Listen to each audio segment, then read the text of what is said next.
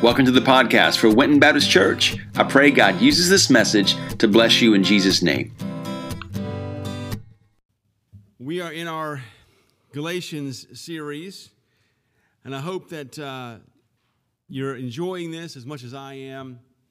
Galatians is a wonderful book about freedom and grace, and I hope that you're going to see after our book study God's heart for freedom, God's heart for grace in your life and what that means and what He wants us to experience. God wants us to experience grace. He wants us to experience freedom. I want to give you an idea, kind of an illustration about that grace and freedom, and it involves sea turtles, of all things. Yes, sea turtles. There's a picture of here, the sea turtles. And if you've ever been on the beach before, you've seen little sea turtles. Maybe you've seen the nests at least. And so there's a whole big operation going on all across the U.S. and all along the coastlines to protect these little guys. And the sea turtle eggs, I have a friend of mine in Wilmington that's really deeply into protecting and saving the sea turtles, right? And I don't want to get into too deep into the weeds on that. But sea turtles are important. And does this have to do with the Bible? Yes, it does. In the book, especially the book of Galatians. So sea turtles, a little bit of science here. Sea turtles are the building blocks of the food chain that we humans enjoy. They're not just cute little animals that we want to save and rescue and see them go to the ocean. There's a lot more to it. These guys, we got a lot of guys that love to mow grass in our church. These guys are the grass mowers of the sea. You see, there's beds of grass all around the ocean, the seabed floor. And the more these little seabeds grow, the more they need cutting. And if you have longer, taller grass, it's harder for larger marine life to bed down in the grass beds to flourish and that kind of thing, to breed and flourish. But if you have the sea turtles, they're going to do the chopping for you. They're going to chop up the seabeds, and they're going to chop up the grass for you and keep that grass cut. They're very important. So that's why there's an effort to free these guys, to let them go to the ocean where they're supposed to go. So they got about a 50-yard run from where they hatch their eggs, right? Maybe you've seen them on the beach before, and the humans put up their little posts and say, watch out for the sea turtle nest here because they're going to hatch eventually. And so it's very important for them to get to the ocean, but there's a lot of challenges there. Sometimes there's challenges by humans. Humans don't do what they're supposed to do, and they harm these little guys sometimes. Or maybe just in the surf, there's sharks that are waiting to get them, to prevent them from getting to freedom. And so it's kind of challenging for them. But in a lot of ways, this is kind of like our freedom too. We're trying to get to freedom, and Satan wants to take away our freedom in Christ. He wants to kick us to the ground and with bondage and a tainted gospel. If Satan can pollute the gospel, we're going to talk about this today. If Satan can pollute the gospel, if he can corrupt it, we're never going to get to where God wants us to go. We're never going to get to the ocean of freedom that God wants us to enjoy, in freedom and true grace in Christ. You see, Galatians is about freedom, and it's about God's heart as seen through the Apostle Paul's words that he wants Christians everywhere to experience true freedom in Christ. So there are three cautions we're going to look at this morning in our text, beginning in verse 6. And we understand that we got to be careful as we look at this gospel, because a lot of times there's false gospels everywhere. There's a corrupt gospel that's just kind of lurking, waiting to take away your freedom everywhere. So we've got to be very cautious about what the gospel we take in. And secondly, we've got to understand that there are consequences for those who teach a false gospel. There are consequences for them. And thirdly, we must understand that we don't need to seek to please man more than we seek to please God. And the first caution is this: we must be careful because false gospels are everywhere. Watch what Paul says here in Galatians chapter 1, verses 6 through 7. Read with me here if you will. He says, I am amazed. Amazed at that music that just started at that point. Absolutely. So you can just clear all there and have that little red bar there. There you go. I am amazed that you are so quickly turning away from him who called you by the grace of Christ and are turning to a different gospel. Not that there is another gospel, but there are some who are troubling you and want to distort the gospel of Christ. Okay, so Paul is writing to the book of Galatians, and he really gets into it quick. In all of his other letters to other churches, he is putting a greeting forth, and he's saying, I thank my God for you when I remember you in my prayers. I'm so thankful for you. Paul didn't say that with Galatians. With Galatians, he gets right to it, and he says, guys, I'm astonished. None of this flowery language. I'm astonished that you are so quickly turning away to another gospel. And so we see the seriousness of Paul's language in this letter. I'm astonished. This is troubling me. And he has just talked about, even beyond the troubles and the ills of the Corinthian church, he even gave flowery, good language to them, and he was thankful for them. But for this church, he was astonished. He gets right to it. Guys, there's a problem here, and we need to fix this problem. And the problem is you are deserting the truth of the gospel. And so the gospel, the word there means good news, was that here's the good news, that Jesus died on a cross. We heard it through and through. Jesus died on a cross and so that he might forgive us of our sins, and we are saved by grace through faith. That's the complete gospel. But the Judaizers wanted to come in and say, you know what, there's more you need to add to this good news, this gospel, to earn God's favor. You have to do certain things, and you have to embrace the Mosaic law there, and like we looked at last week. And so they were turning away very quickly. And the phrase there, turning away, or metatethemai, means to desert or go to the other side. Now, he was writing to Christians, and he was saying to these Christians, you're going off of God's side now. You're not on God's team anymore. Why are you going to the other side, to the enemy's side, if you will? Why are you doing this? He was giving here imagery of these Christians going to the other team. They were going from one side to the other. They were deserting. We might think of in a military or in an army, deserters or AWOL, absent without leave. It had not completely happened yet. They were in the process of deserting. The King James uses the word deserted. It's past tense there, but the more modern translations use present tense, deserting, because of the scholarship that's happened since the King James has been published. So they reflect this change that's continuing to happen, at least at this point. So what were they deserting? What were they switching sides to? They were switching sides from the true gospel, and they were replacing it with a false gospel. In many cases, they were mixing ideas. We have the word called syncretism, and they were mixing ideas of the false gospel and the true gospel. It was kind of a mishmash of various beliefs that the Judaizers were telling them. And you say, okay, I appreciate this, Pastor Derek, what you're telling me. What in the world does the Judaizers have to do with me living my life right now in 2021? What's the point of telling me about Judaizers? Well, the point is this. We have other gospels that we believe as well in our modern time. You see one of those on the screen there. And there are gospels that we misinterpretation of God's truth, and it kind of works its way in. Okay, it kind of works its way into what we believe, and we go from our whatever we've taken in from many preachers we've had, pastors with teachings we've embraced. It's all kind of mixed matched together, and maybe perhaps there's some things there that need adjustment. And so, what is the pure gospel here? And one of these teachings, in comparing these ideas, I'm going to show you some of the gospels that we might have embraced. Maybe you've embraced these false teachings or teachings of a false gospel. And one of the first ones is this. It's the gospel of WWJD. Now, I'm not saying here that you need to go home and throw away all your WWJD bracelets and all those kinds of things. That's not what I'm saying. But the idea behind WWJD is what we call situational ethics. And so it basically presents the idea that or another way of looking at it is moralism, that if you're good enough, you can be saved by being good.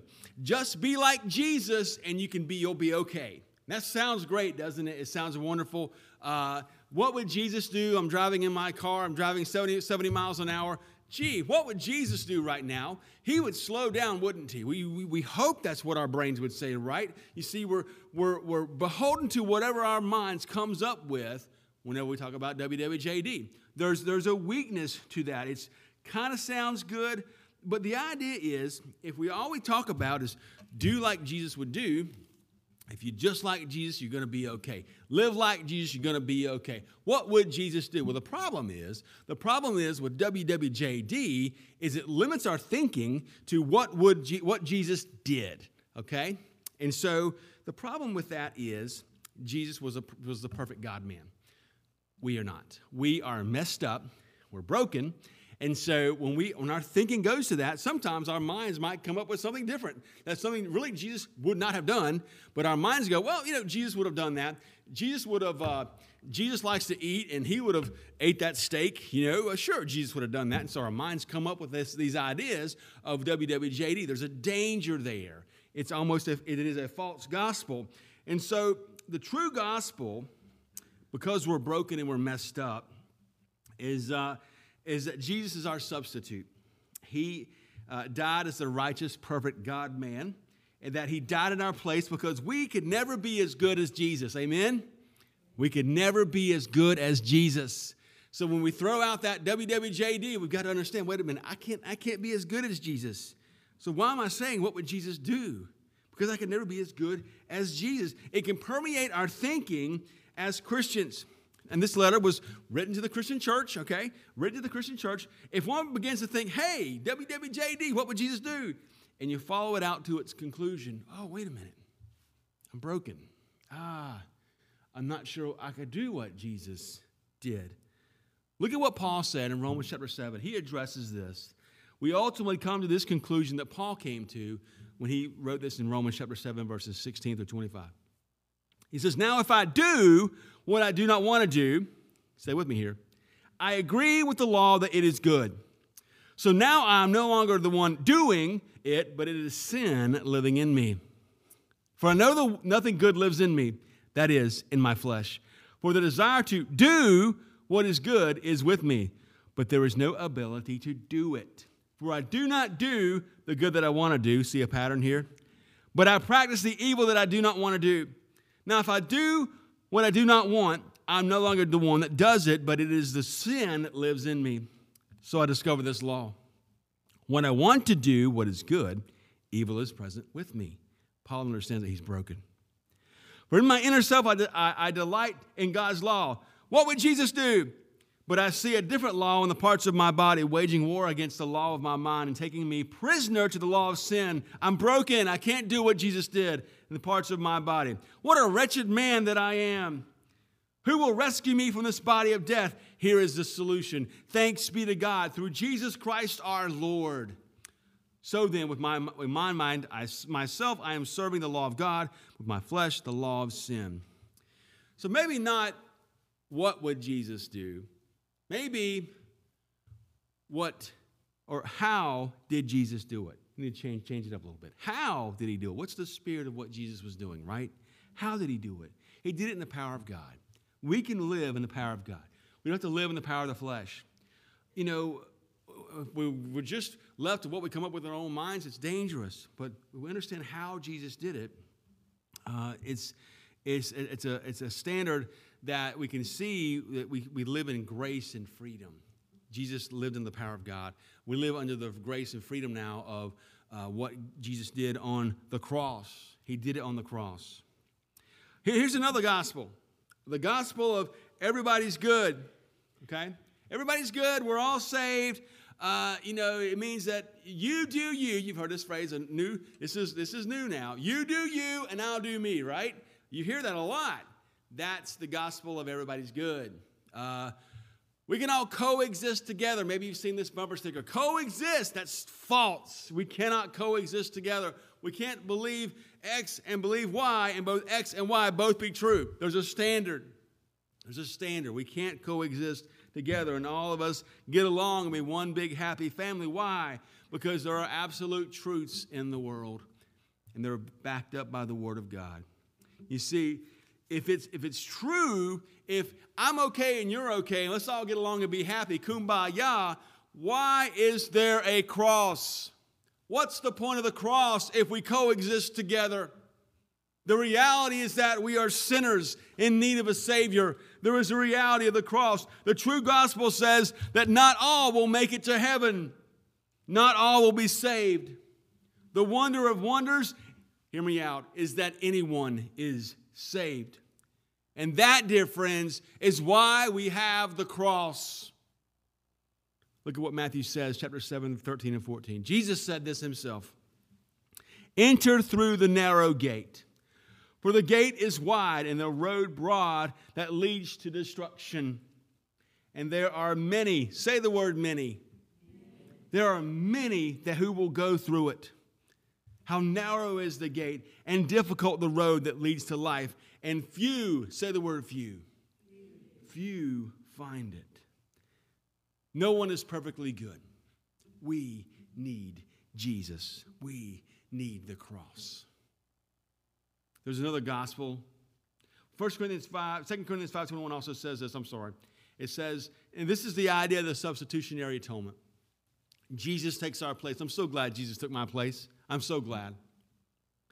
For our sake, he made him who to be sin who knew no sin. Jesus never sinned. That's basic theology. Jesus was the perfect God-man.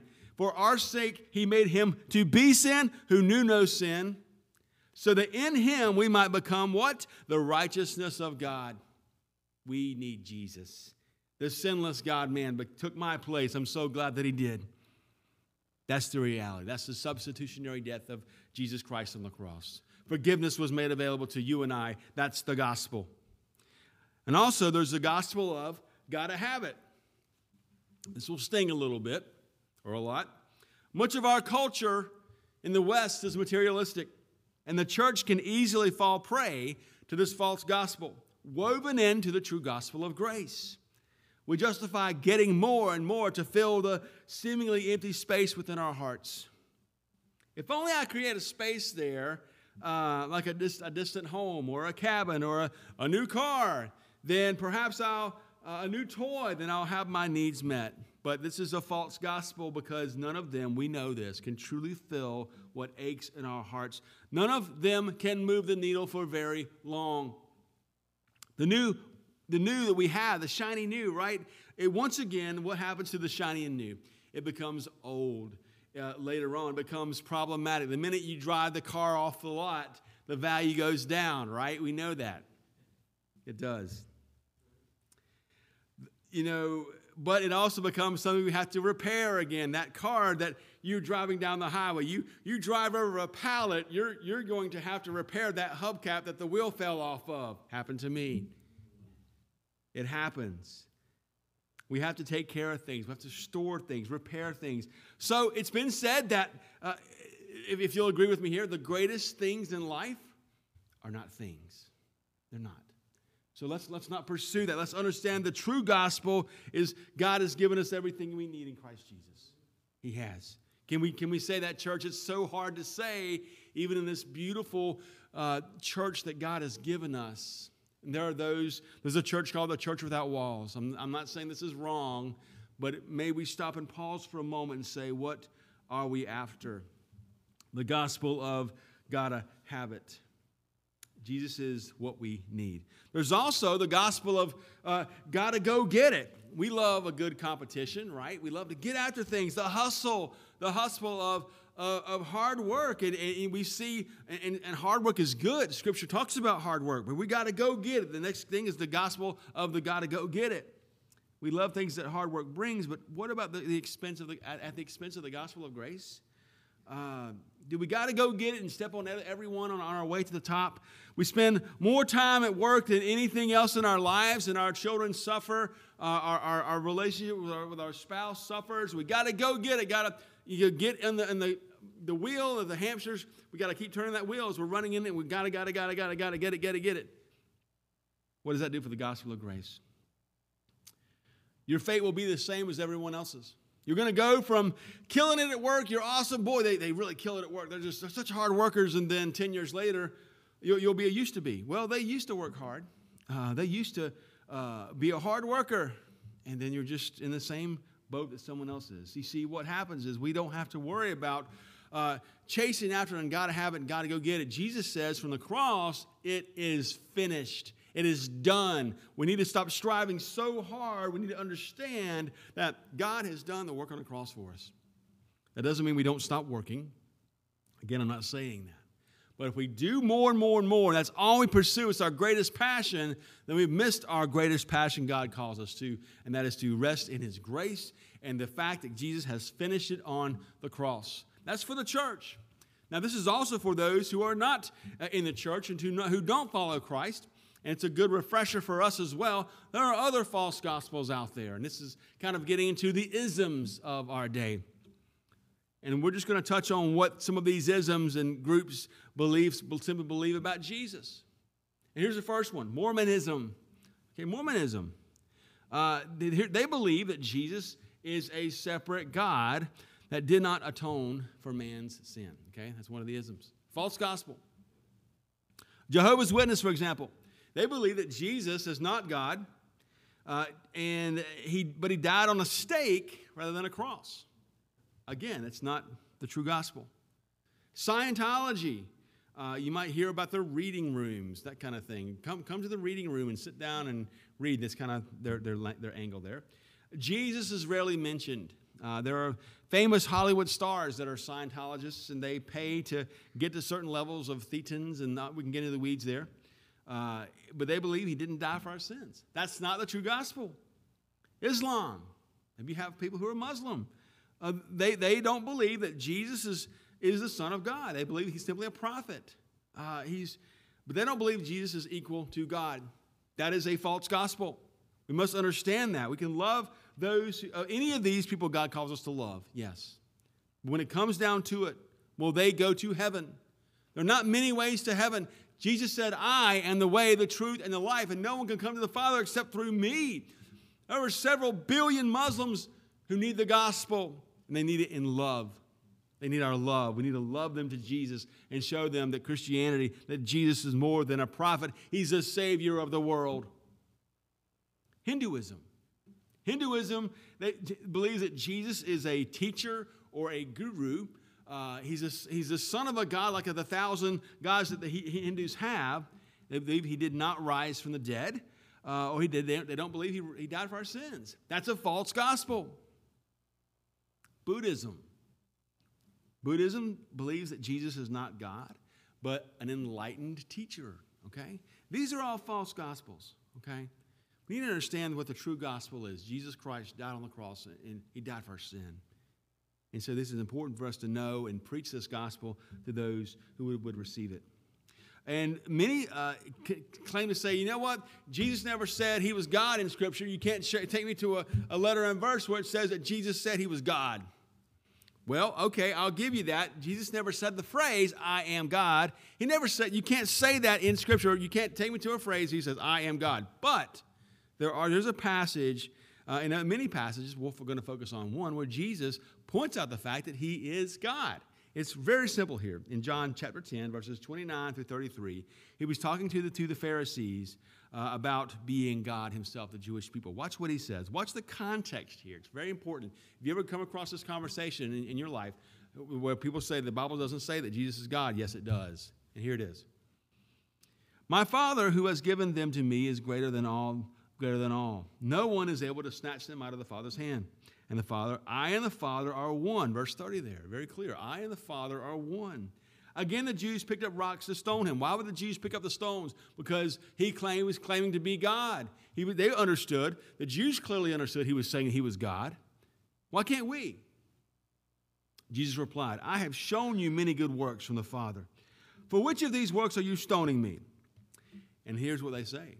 We aren't stoning you for a good work. The Jews answered, but for blasphemy, because you, being a man, make yourself God. There it is, right there. They even see that Jesus is claiming to be God.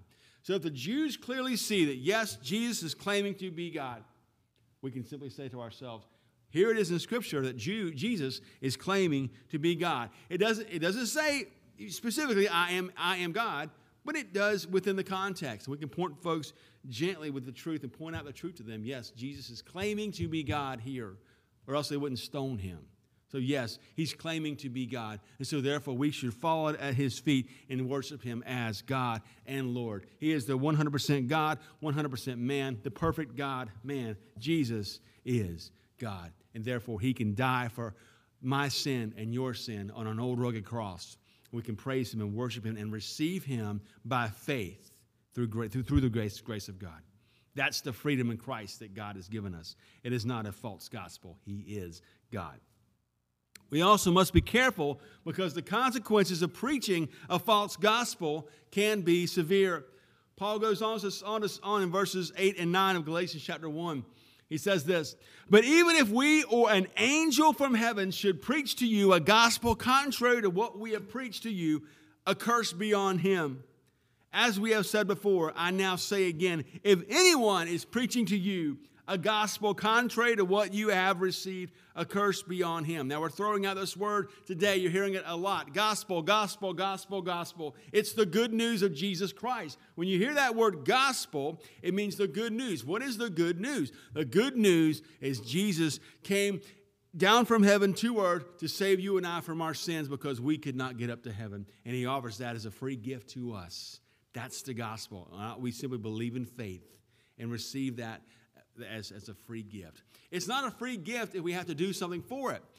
It's like taking a gift from someone. Hey, here, I want to give you this Rolex watch.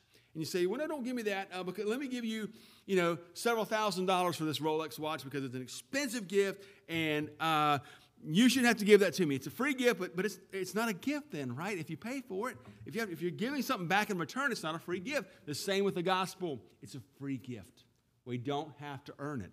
That's what the gospel means. So it's the responsibility of the teacher of the Bible to teach the good news of the gospel. It's the good news and teach it accurately.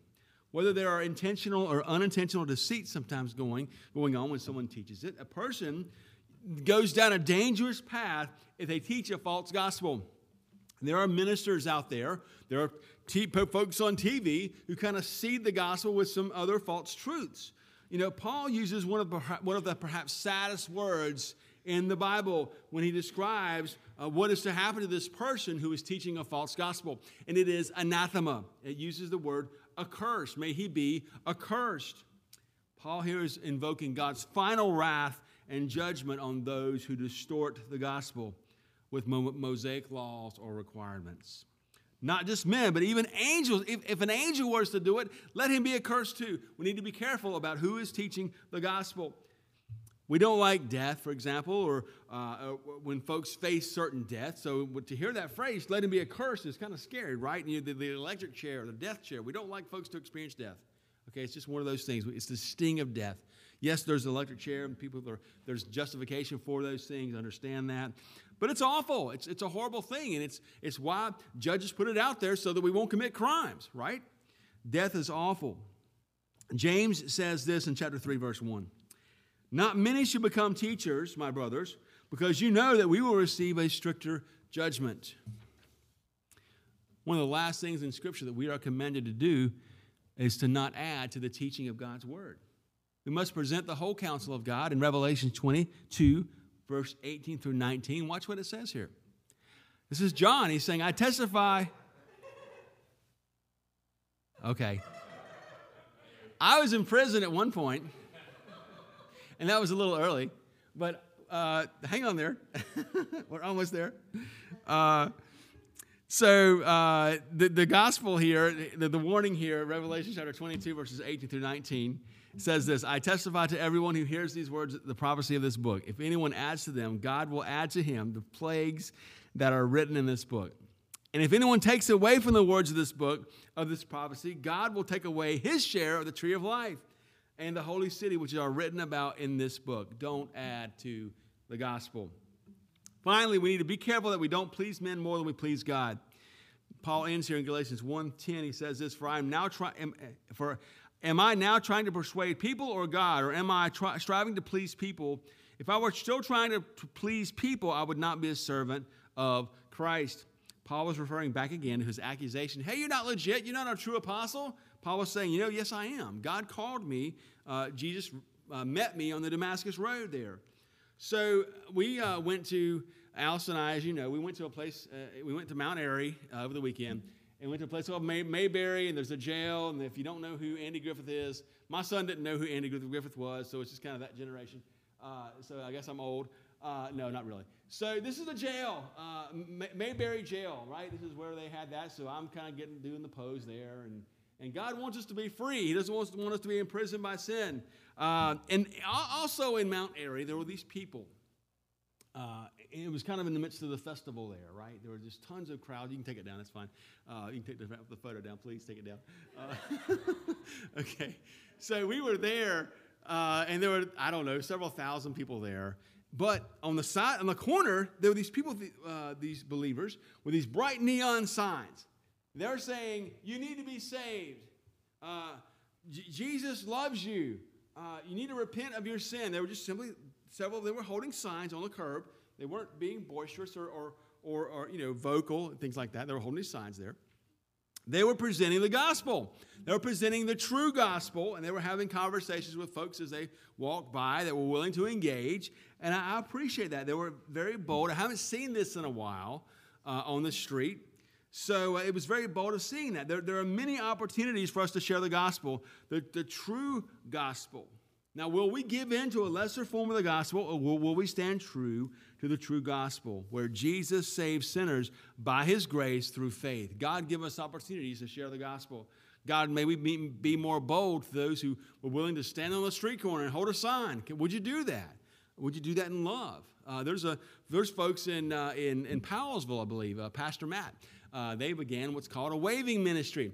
And they just wave at people going by out on the front porch, of the church. I think it's very bold to do something like that. And it's developed an attention there. They're making waves.